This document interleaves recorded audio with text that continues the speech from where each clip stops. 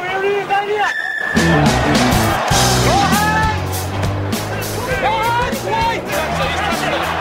thought he was all right. Give him back in that spot.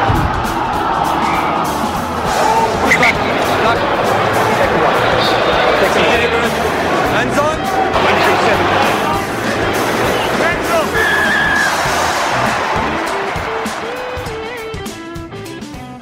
Bonjour everyone, episode 146 of the Green and Gold Rugby Podcast, and that's the extent of my French, so we won't be going any further there. We're into the test window, first test down for the Wallabies. We're going to get in-depth to that tonight. We'll look ahead to next week and have a bit of a wang over anything else that comes up. Three guests with us today. Matt down there in Sydney, how are you, mate? Bonjour, Reg. Bonjour, you too. Gibbo is joining us for the first time for a long time, Gibbo, right? First time ever, I think. Bonsoir on the podcast. Yeah, excellent. Long-time listener. Well, once or twice. You should fit right in. And, of course, we've got Gaffer over there in the west. How you going, Gaff? Bonjour, messieurs. How are we today? Tres bien. Très... Yeah.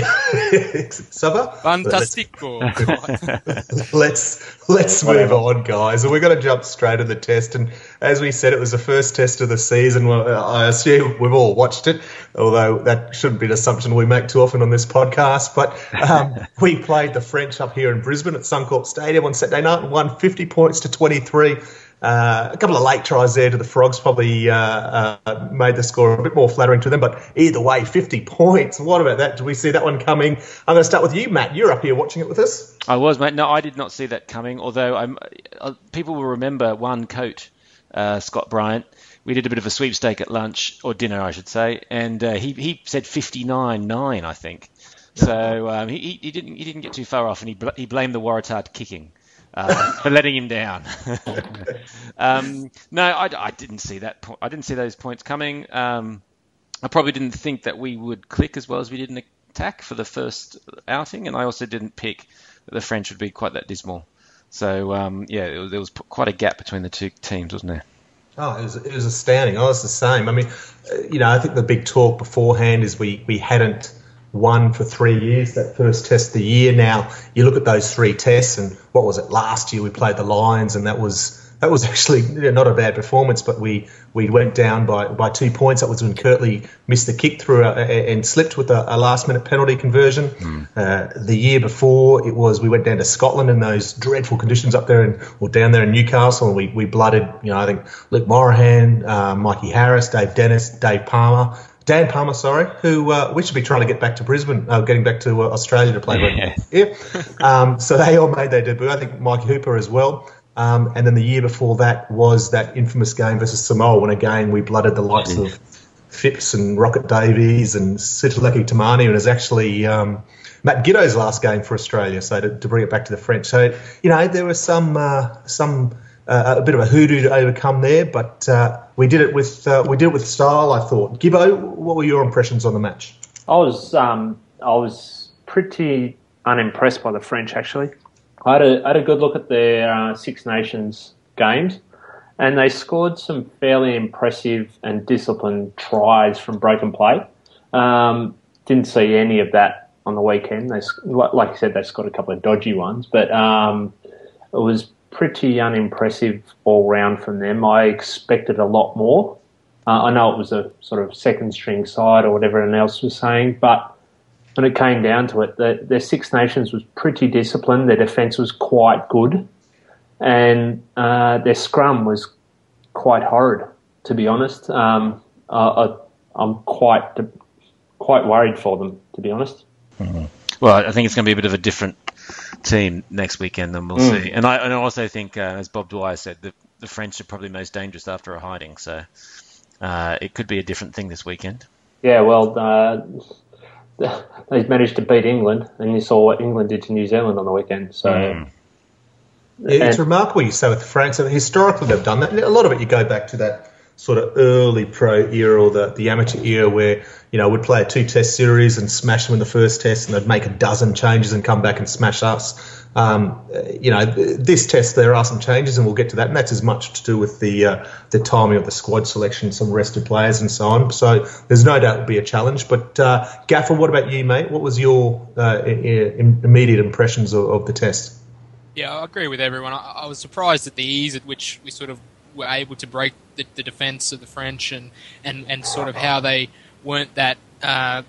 They didn't have that flair that you would expect from a traditional French side. But I must admit, before the game, I was sitting there with a few non-rugby mates over here in Perth, which there's plenty of them, and I was very, very nervous about the game. And when the kickoff went, I think it was Fofana who took the kickoff, and he was able to break the line and ran about 15-20 metres with his foot with the first touch. And I thought, well, here we go, the French are here to play. And then a couple seconds later, really, you had Stephen Moore go down with his knee injury, which has now ruled him out for the next 8 months, I think. And I was really worried, but then sort of it just clicked. Folau got that first touch of the ball and was able to run 30 metres with it, and then a couple minutes later, we had a few points on the board, and it was all uphill from then. So it was amazing how quickly the French sort of laid down and let the Wallabies sort of run over the top of them, and it's sort of not half unexpected. I guess a few of them still didn't rocked up on Tuesday before the game, so you would expect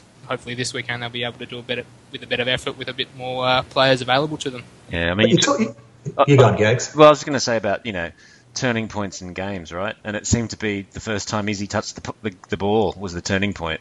And I think, as you're alluding to there, Gaffer, I think that's when the French seemed to kind of lay down and say, "Oh, you've got it," because they kind of waved him through all night, didn't they? It was kind of all over after that. Yeah, they just sort of watched him in awe almost. Just, here's this guy, he's been scored plenty of tries, and they just let him do what he does best, and they weren't pressuring him at all night. It was just amazing.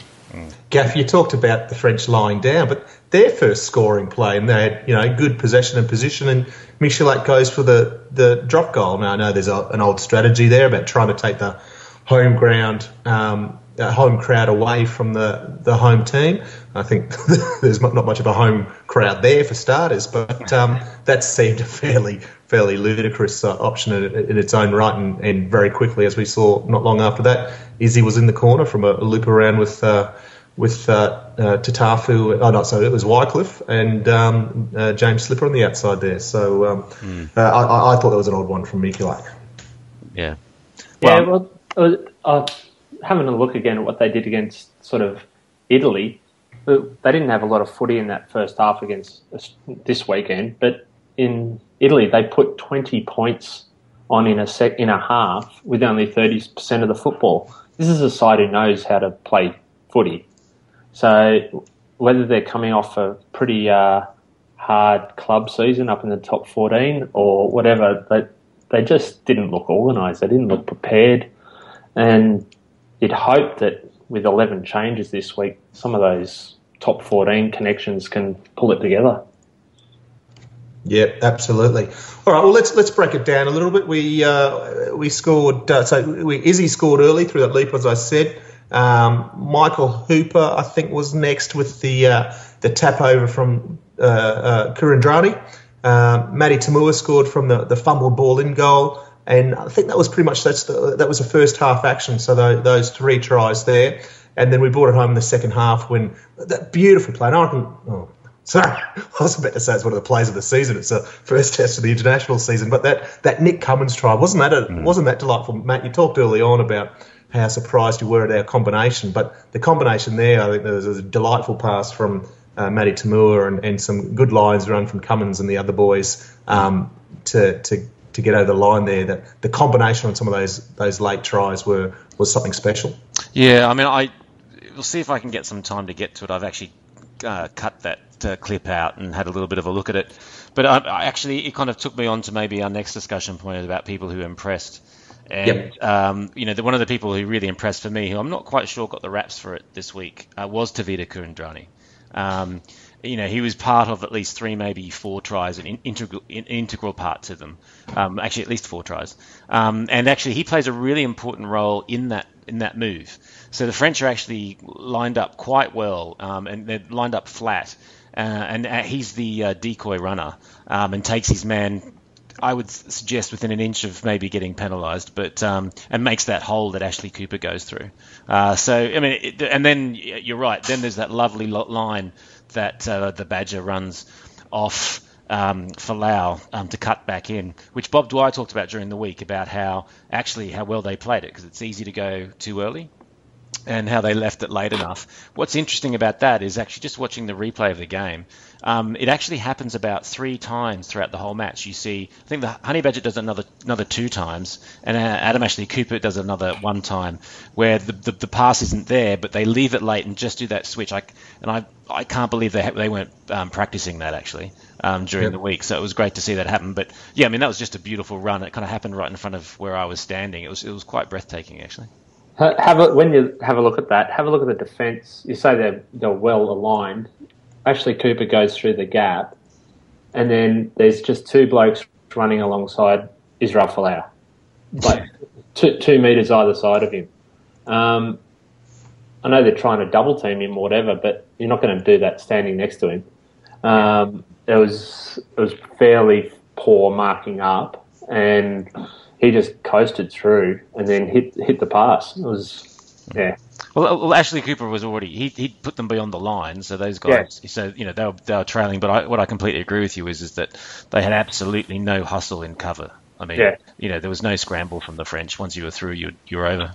And talking about Kurandrani, look at how many he does it very, very well, and it's got the problem of it might not work one day, but he seems to enjoy the rush up. Yeah, he does. Yep. He's smashed a few blokes 2 or 3 times. And it's just like, one day that's not going to work and you're going to end up with egg on your face. But he did it last year and he's done it again this year. And I think we've seen it not work a couple of times with the Brumbies, but I don't mind as long as there's that measured approach. He's not doing it every single time and he's picking his numbers. He will miss it, and that's the benefit of having the likes of Ashley Cooper outside him and Sina can hopefully somewhat cover that. But yeah, Kurandrani was my man, and I'll have to choose someone else. But I gave him an 8 in the player ratings. I thought, and that was for my first hand watching at the game. But when I watched the replay the next day, and he made ground every time he got the ball, and looked dangerous and was strong in defence. I'm a big fan of him. He was fantastic on the end of season tour last year. And I love that big bulky outside centre that we had with Herbie, and then obviously Sterling Mortlock, and Ashley Cooper was almost picked for that position, as the incumbent to take over from Sterlo, but never really was there long term. But Kurandrani, I think he's a fantastic player. Gaff, from your perspective, your standout for the game from the Wallabies? Well, he's already been mentioned, but I couldn't go past Nick Cummins. I thought he had a massive game on the weekend, one of 2 players to make over 100 metres in the match, and obviously bagging some meat there off Folau. And also I thought he was really good under the high ball. There was a few midfield bombs he came in and defused and got the ball back. And then I think there was one, I think it was a lead up to Hooper's try, I think it was. He took the ball on halfway and went into contact, and then him and I think Tamura was on behind him. They just drove the ball forward for another 30 metres and ended up on the 22. And it just shows what he's about. He doesn't give up and he'll fight to the end. And that broke the line, got the team behind the defensive line, and they were able to swing it wide and for Hooper to go in. So I think he was massive on the night, and so I'm stoked as a Western Australian, obviously. Yep, very very parochial, but pretty fair too, mate. I thought Cummins had a fantastic game. Gibbo, what about yourself, mate? Mate, I've got a few mates of mine won't be happy with this, but I'll give it to Tafu, actually. It was probably the most complete game he's played, considering the conditions that he came on with.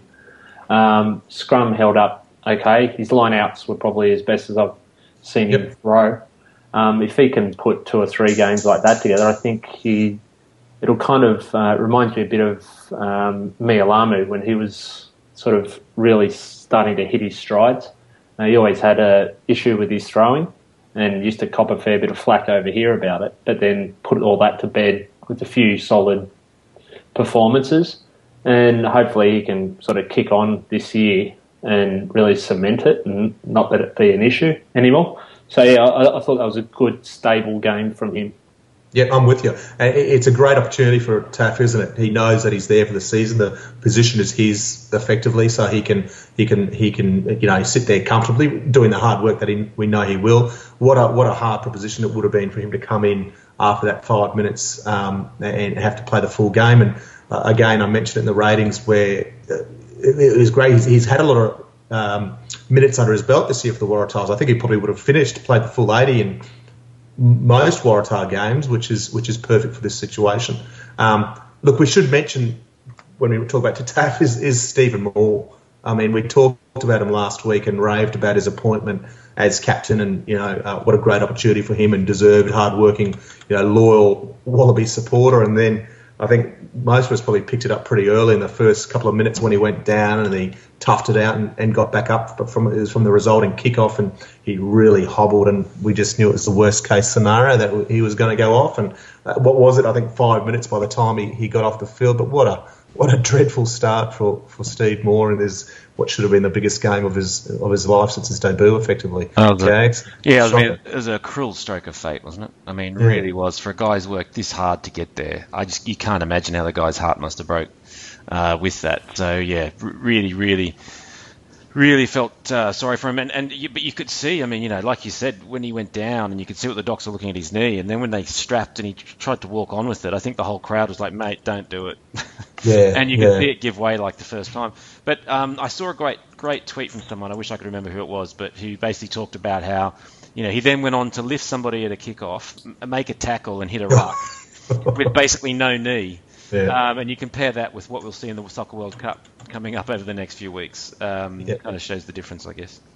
Well, let's look. There's a few players I could mention. I gave Hooper my man of the match from the ratings. I thought he was sensational, and similar to Taff coming on. Hooper You've got no idea, Reg, what Devon should be doing.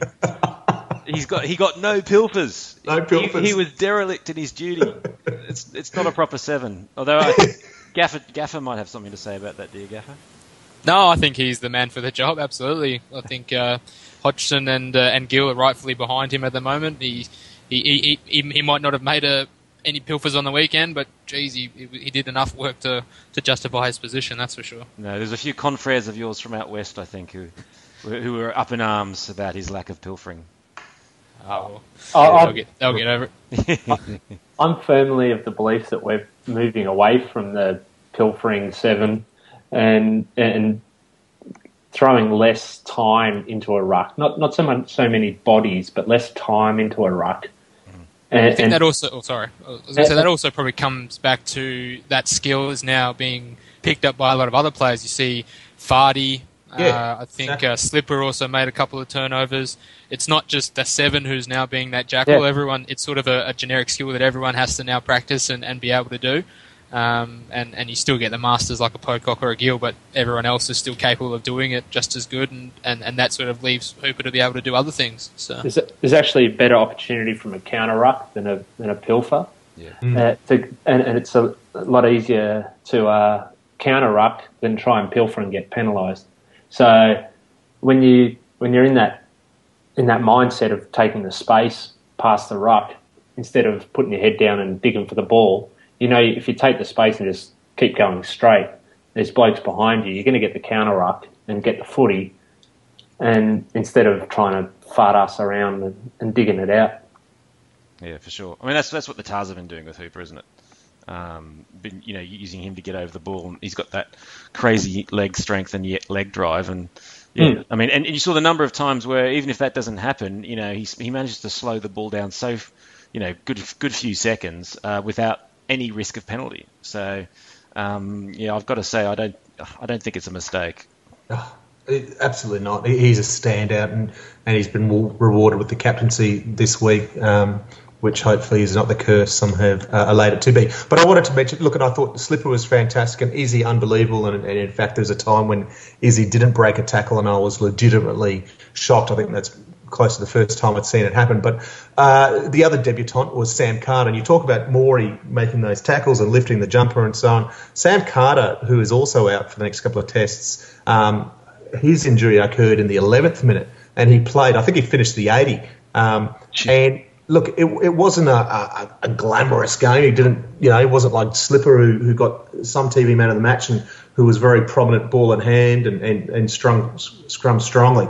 Carter was just everywhere. He led the tackle count for the Wallabies, made a significant number of hit-ups, very busy all round, and just a very solid, I think, a player of the game, and one of the other TV broadcasters there, man of the match. But I think when you're talking about that toughness that Morey had, Carter showed it as well, and it's a shame that he'll be out, but it looks to be just only for a couple of games, or a couple of test matches at least. But I thought it was a wonderful debut by Carter as well. Yeah, I mean, is he going to miss Super Rugby time as well?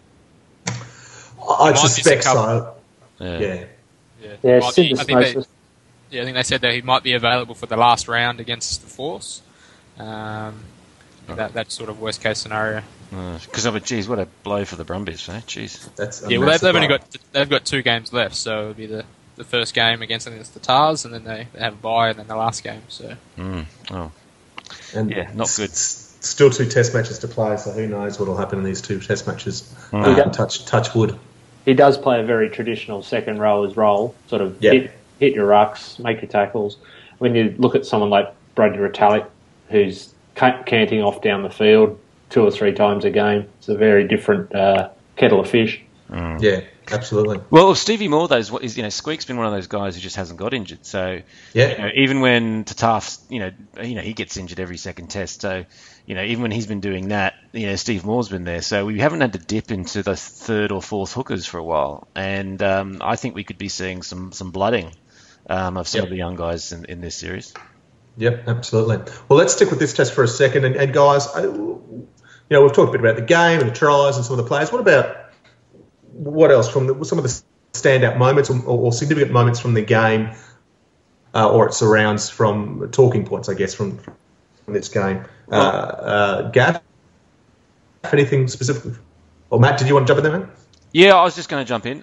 So having caught up with him for a beer after the game, which some people might have seen on social media, when I say caught up with the beer, he made the mistake of walking through the Caxton car park and got jumped on by us, was Craig Joubert.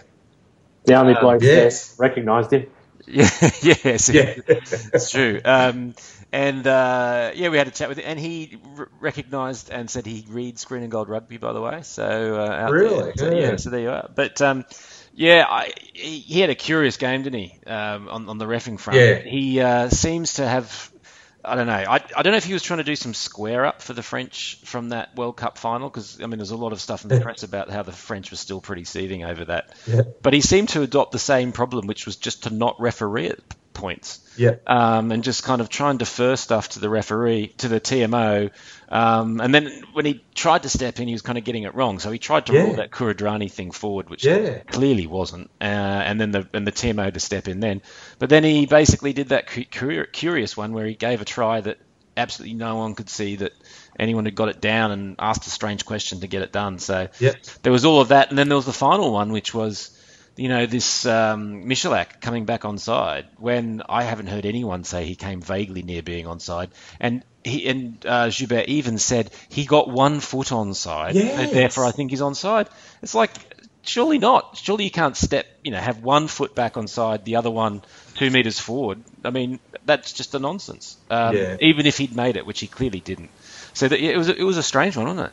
You could hear him trying to reason with the trying to reason it, saying, "Oh, well, he made the effort to get back on side." I didn't know that was what the idea of the rule was. Oh, he made an effort to pass the ball backwards, or he made an effort to, I don't know. It's just amazing for that to come out of someone like Craig Joubert, who's such a highly regarded referee. Yeah. Every third grade prop in sub districts is going to be saying, "I made an effort, sir." Yeah. And speaking of props, I'm not convinced he was totally on top of what the scrums were doing. I thought they were pretty messy on the night and very consistent in the rulings. I don't think many people knew what was going on across the board there. Yeah, I thought he was. I was going to say, I thought he was pretty harsh at the end there to award that penalty try. After one scrum that went down on the goal line, I thought he just wanted to get the game over with and go to have a shower, I guess. He had a date with Gaga. Yeah, to get Jackson Street. Yeah, he needed to get to the car park.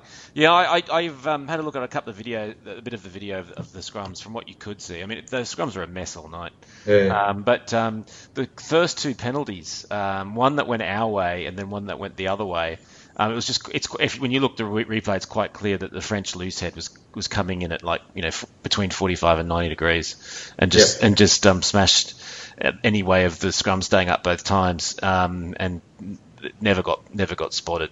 And so you can whinge about it, but I mean I think it just shows. I mean that was the same sort of stuff the Lions were doing to us, and they dished us up. So I'm a bit worried if that's going to keep going.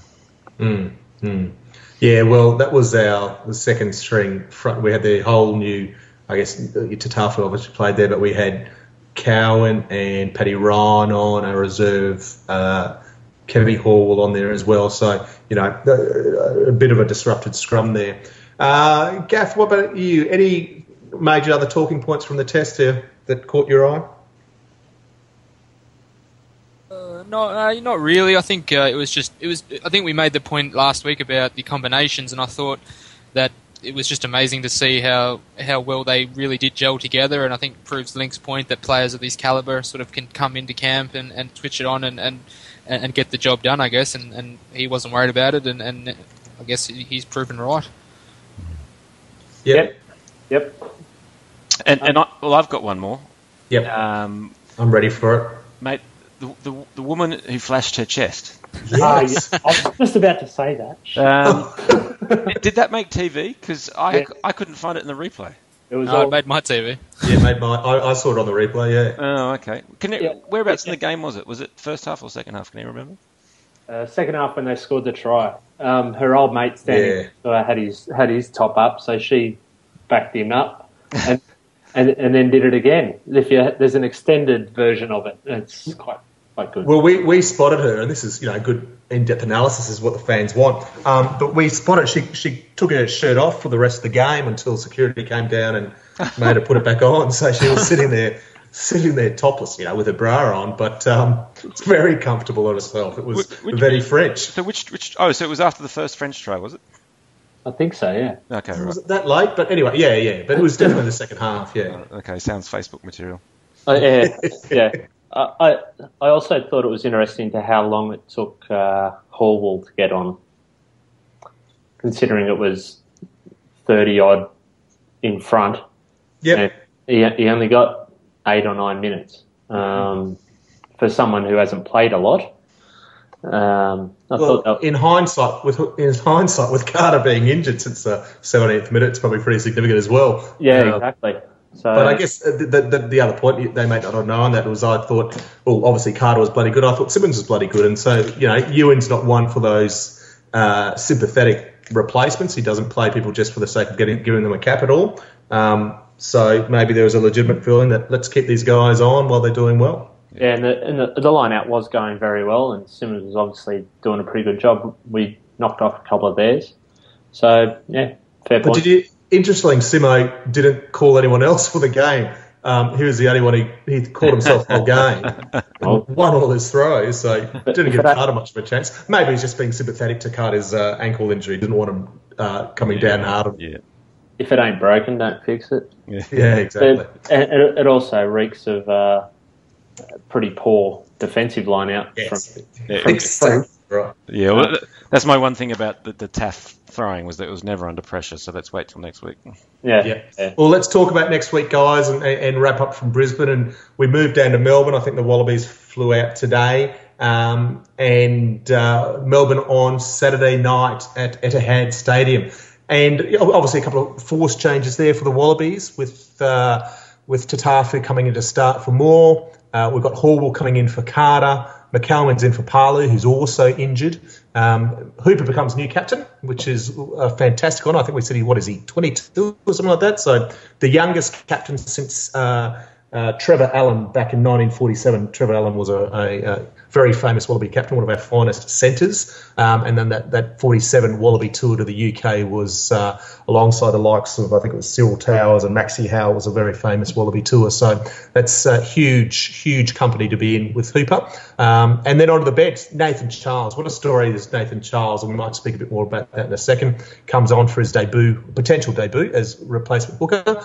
Laurie Weeks, the People's Champion, is also in line for his potential debut as reserve prop. And Luke Jones, another potential debutant from the Rebels. So the Rebels now have 3 guys on the bench, having no one in the squad last week, with Higginbotham also getting the call up to replace McCalman onto the bench. So thoughts about this team, guys? Gaff, nothing too surprising that team selected? No, I think they left the back line as it was, and I think that was the right move. And then, just those forced changes in the forward pack. And I think McCalman's been great all year, so he'll be able to step up. And Hall will obviously he's going to be playing his 50th Test match this weekend, so congratulations to him. And then, to Taff, as we saw, he was able to step in. So I think they've made the good call. And then on the benches, a few more debutants, and it just shows none of those sort of players look really out of depth either, so I think it just goes to show we're sort of building a bit of a pool of players that can step up if need be. Gibbo, 2 interesting ones here. Like there are a lot of required replacements there, but 2 not so was that Paddy Ryan seems to be just dropped from the squad for Laurie Weeks, and the other one is that no change to Will Genia. There's a bit of conjecture about how Phipps played when he came on. Some are standing up for him, some are not so. I'm more in the latter case, but regardless, still no Will. Thoughts on those 2 selections and non-selections? Yeah, there's not too many players in world footy that get dropped after a 50-plus win. So Paddy Ryan, I don't know, he wasn't that bad, but when he came on, but the scrum obviously went a bit more pear-shaped when he came on. So, I don't know. Laurie Weeks has been there or thereabouts for a long, long time. Even when he was up with Queensland, he was knocking on the door.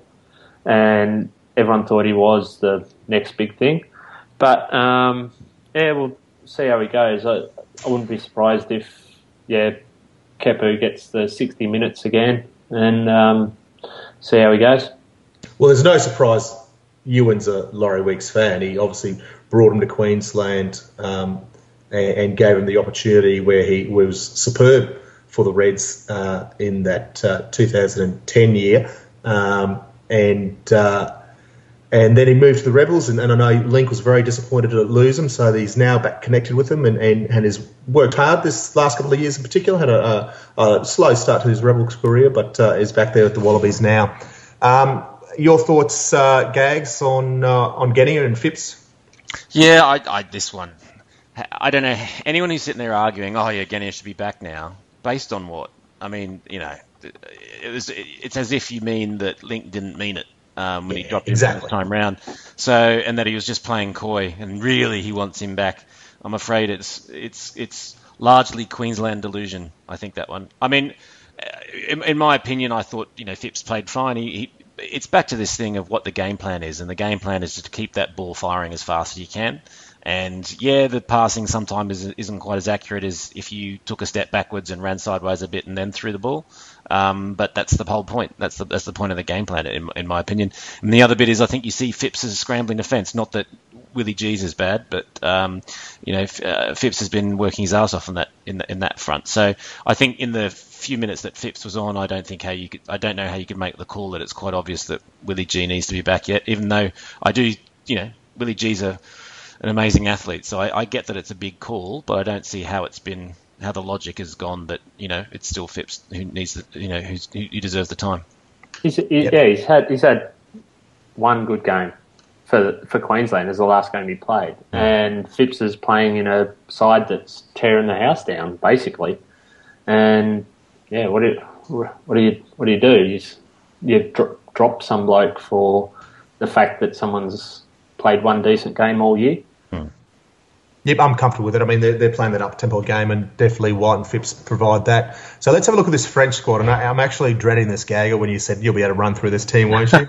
There's not a chance in the world. I can't even pronounce the Australian guys' names. But so they've made 13 changes to the squad. 10 to the starting lineup alone.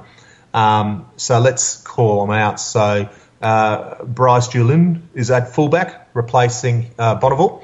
Hugo retains his spot on the wing. Bastareaud is obviously in there now at outside centre. Fofana's still there. Other winger is Maxime Murdard. Remy Tullies. Morgan Parras starting at scrum half. So there's a few changes there. So effectively just the two guys from last week still there. In the forward pack, the big number 8 who had a great game, Shuli, I think it is, was fantastic, and he's still there. Dussador is obviously back on the side of the scrum, and he's captain. Nyingana is on the outside as well. Mastri, Flanguat, Salami, I'm going to call him. He looks like Salami. Slimani, Guido, and Menini are all in there as well. So if those names mean something to you, I've obviously pronounced them relatively well, but it's significant that they've made those 13 changes, 10 to the starting lineup, which is astronomical. So I guess the long and the short of it is we start again. We don't know who we're playing next week. We can't rely on what we achieved last week because we're effectively playing a whole new team this week. No, the first thing I'd say is to any French speakers out there is that apologies. It's not necessarily 10 debutants. You might not have heard those names before. Doesn't mean they haven't played before. The second thing is probably what you need to do is Lee Grant is writing the preview as we speak, or he will be writing it, and have a read of that because it'll be the best preview you could see of the match anywhere. This guy knows his French rugby backwards, so I'll be looking forward to reading that as well. This is the sort of thing that works for the French, though. They love it.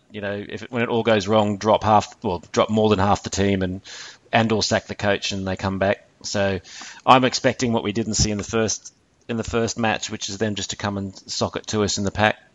And with Squeaky out, put a bit of pressure on our line out, muck up the scrum a bit more, and just play havoc and see what they can get away with. You know what they're going to target Hooper. This will be old school, I reckon. You've got that big experienced back row, and they are going to look for every opportunity to smash Hooper. I reckon the young captain, and they will put him under all sorts of pressure. Yeah, that's exactly what I would expect. Yeah, Dussator's we were talking about it before. He's a number 7 of the old school. He is a fetcher. He's a scavenger, and he will smash Hooper at the breakdown every chance he can get. And it'll be a clash of styles, I think, the back row challenge, and whoever wins, as they always say, whoever wins the ruck wins the game. So, exactly. We mentioned Dussator, but I think the other big in is Bastareaud, and then you're talking about targeting Hooper at the ruck there with Dussator and Nyanga, but I think Foley might find a bit of traffic in his channel come Saturday night with Bastareaud and Fofana as well, so he'll probably have to step his game up.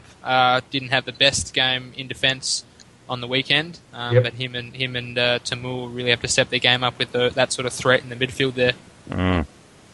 Yeah, he's a big Bastareaud. He's a bloody Bastareaud.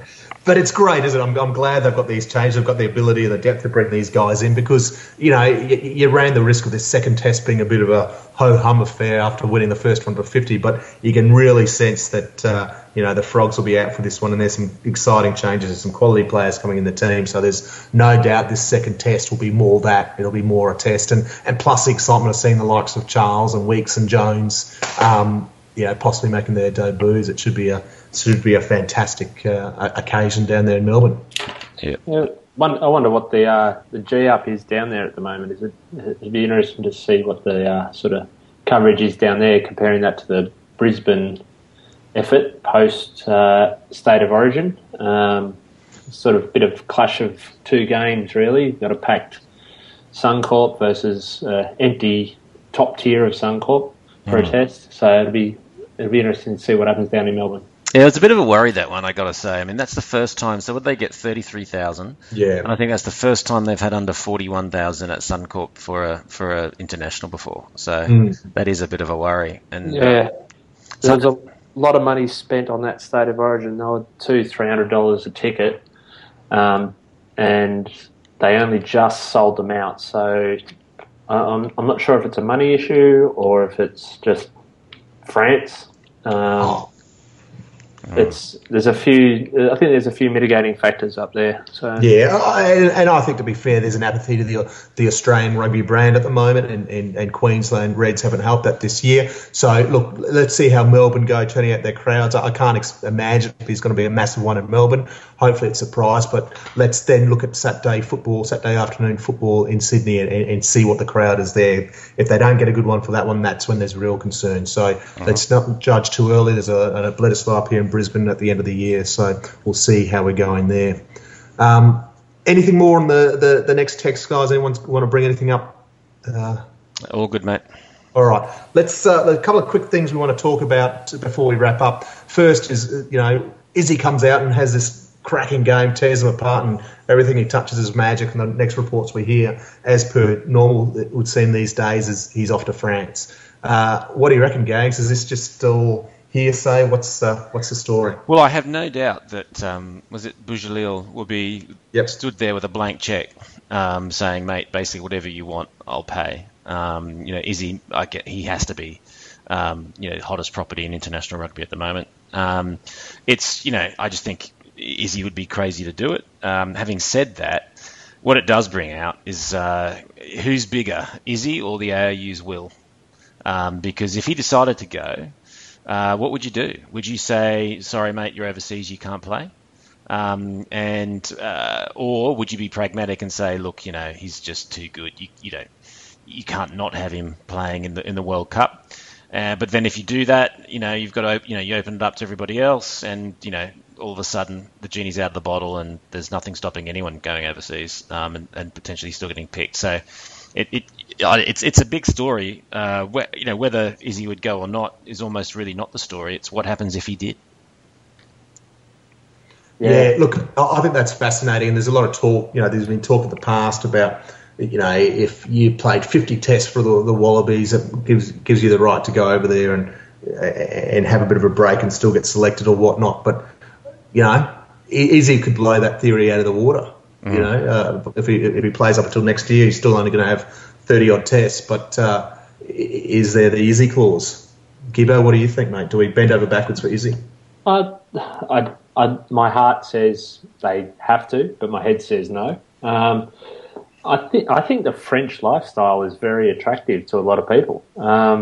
If you have a listen to what Carmichael Hunt said, he said, I played in France for 6 months. If I'd known how good it was, I would never have signed with the Gold Coast Suns, ever. I would have just stayed there and lapped it up. Now, different kettle of fish, different player, but it's a pretty attractive, regardless of the money, it's a pretty attractive proposition. So and you only have to look at Mitchell and Giddo, and they just look like they're having fun, right? Yeah. And that there just doesn't seem to be the pressure on that you get here. So I don't know. We're going to have to come back, draw a line in the sand one day, and maybe Izzy's that line. Yeah. Well, I don't know with Izzy whether, I don't personally know the guy at all. I've never actually met him. But I think there is a thing there about, for some people, it would depend how much you depend on your family and wider family. So, and especially in communities like, Tongan and Islander communities, Polynesian communities, it can be that that wider support network is really important to people, and you can't take that with you. So, but I don't know if that is Izzy. It might not be. He might just be like, "Hey, I'm off. I don't mind." But that might be one thing that goes into the mix. But I don't know. My gut feel, and I have no reason for saying this, except I think he would just, from a business perspective, with a World Cup under your belt, you're so much bigger a prospect, I would have thought. Yeah. Well, the other rumours is Willie Genney has been looking at it as well, and he's been looking at a change for a while, so I think he's more likely to go as well. Quaid, there's talk that Quaid, and this is all Toulon, this is all the same club, that Quaid's being talked to as well. It's on the back of Rod Davies moving over to France. I'm not sure where he's gone. Sort of lost interest in that one. But we've talked about this, and France has been a player for a while. But with with Australia's rugby's financial state combined with the huge TV deal that France Rugby have gone, this is going to become a real issue for Australia to cope with, and it's not just going to be the Stars. There's going to be a lot of that next rung down, and we're starting to see that big time. Yeah, I think this is some sort of ploy by the French rugby union to sign up all the Australian and New Zealand talent that they can, so that they might be able to win a World Cup in the future. Then none of the countries will have any players left in their country to field a team, and they'll be able to finally go one better than they have in the past. Yeah, I would not put it past them. Yeah. Yep. All right. Well, that's the news this week. We're going to cut it. It was relatively short, bit shorter than usual. The only thing I do want to say, guys, if you haven't been on the blog site, we've done the second edition of the Gagger All Stars. It's the forward pack this week, so get on there. You got $24 to play with. I found it a lot harder than picking the back line this week. Gibbo, have you had a chance to look at this yet? Yeah, there's a bit of contentions there. A lot of people not thinking we. Yeah, why the hell didn't you pick Jeremy Paul? Yeah, I thought drama. I don't know. Someone on the internet was annoyed at me. I don't know. I'm really quite concerned. And Pocock at only $1. Bargain. Absolute bargain. But it'd be good for your first game at least. Yeah, exactly. That's for a guy who's got a busted knee. So yeah, exactly. He has to play as he is. Yeah. We didn't actually stipulate that they have to play a game. Just pick a team. Go on. Well, I was just going to say, while we're doing parish announcements, there's a competition on the site at the moment, which is about designing your ultimate Green and Gold Rugby World Cup tour. So we're teaming up with Gulliver's Travels, and they're going to do all the heavy lifting, and we just need to bring the genius. Or when I say bring the genius, you guys need to give us the genius, and then we're going to hand that over and see what we can do as far as making a tour that everyone would want to be on for the Rugby World Cup next year. So that's on the blog, and you can find it there. And if you've got any ideas, throw it in. And we've got some great prizes. I think there's an ASICS training jacket. There's a signed under-19s jersey, and there's some caps and stuff. So get your ideas in. Yep, good stuff. All right, guys, we'll enjoy the week of just the Wallabies versus France Saturday night. Gags, Gibbo, Gaff, thanks for joining us. Au revoir. Au revoir. We'll see you guys next week. Cheers, boys. Bye.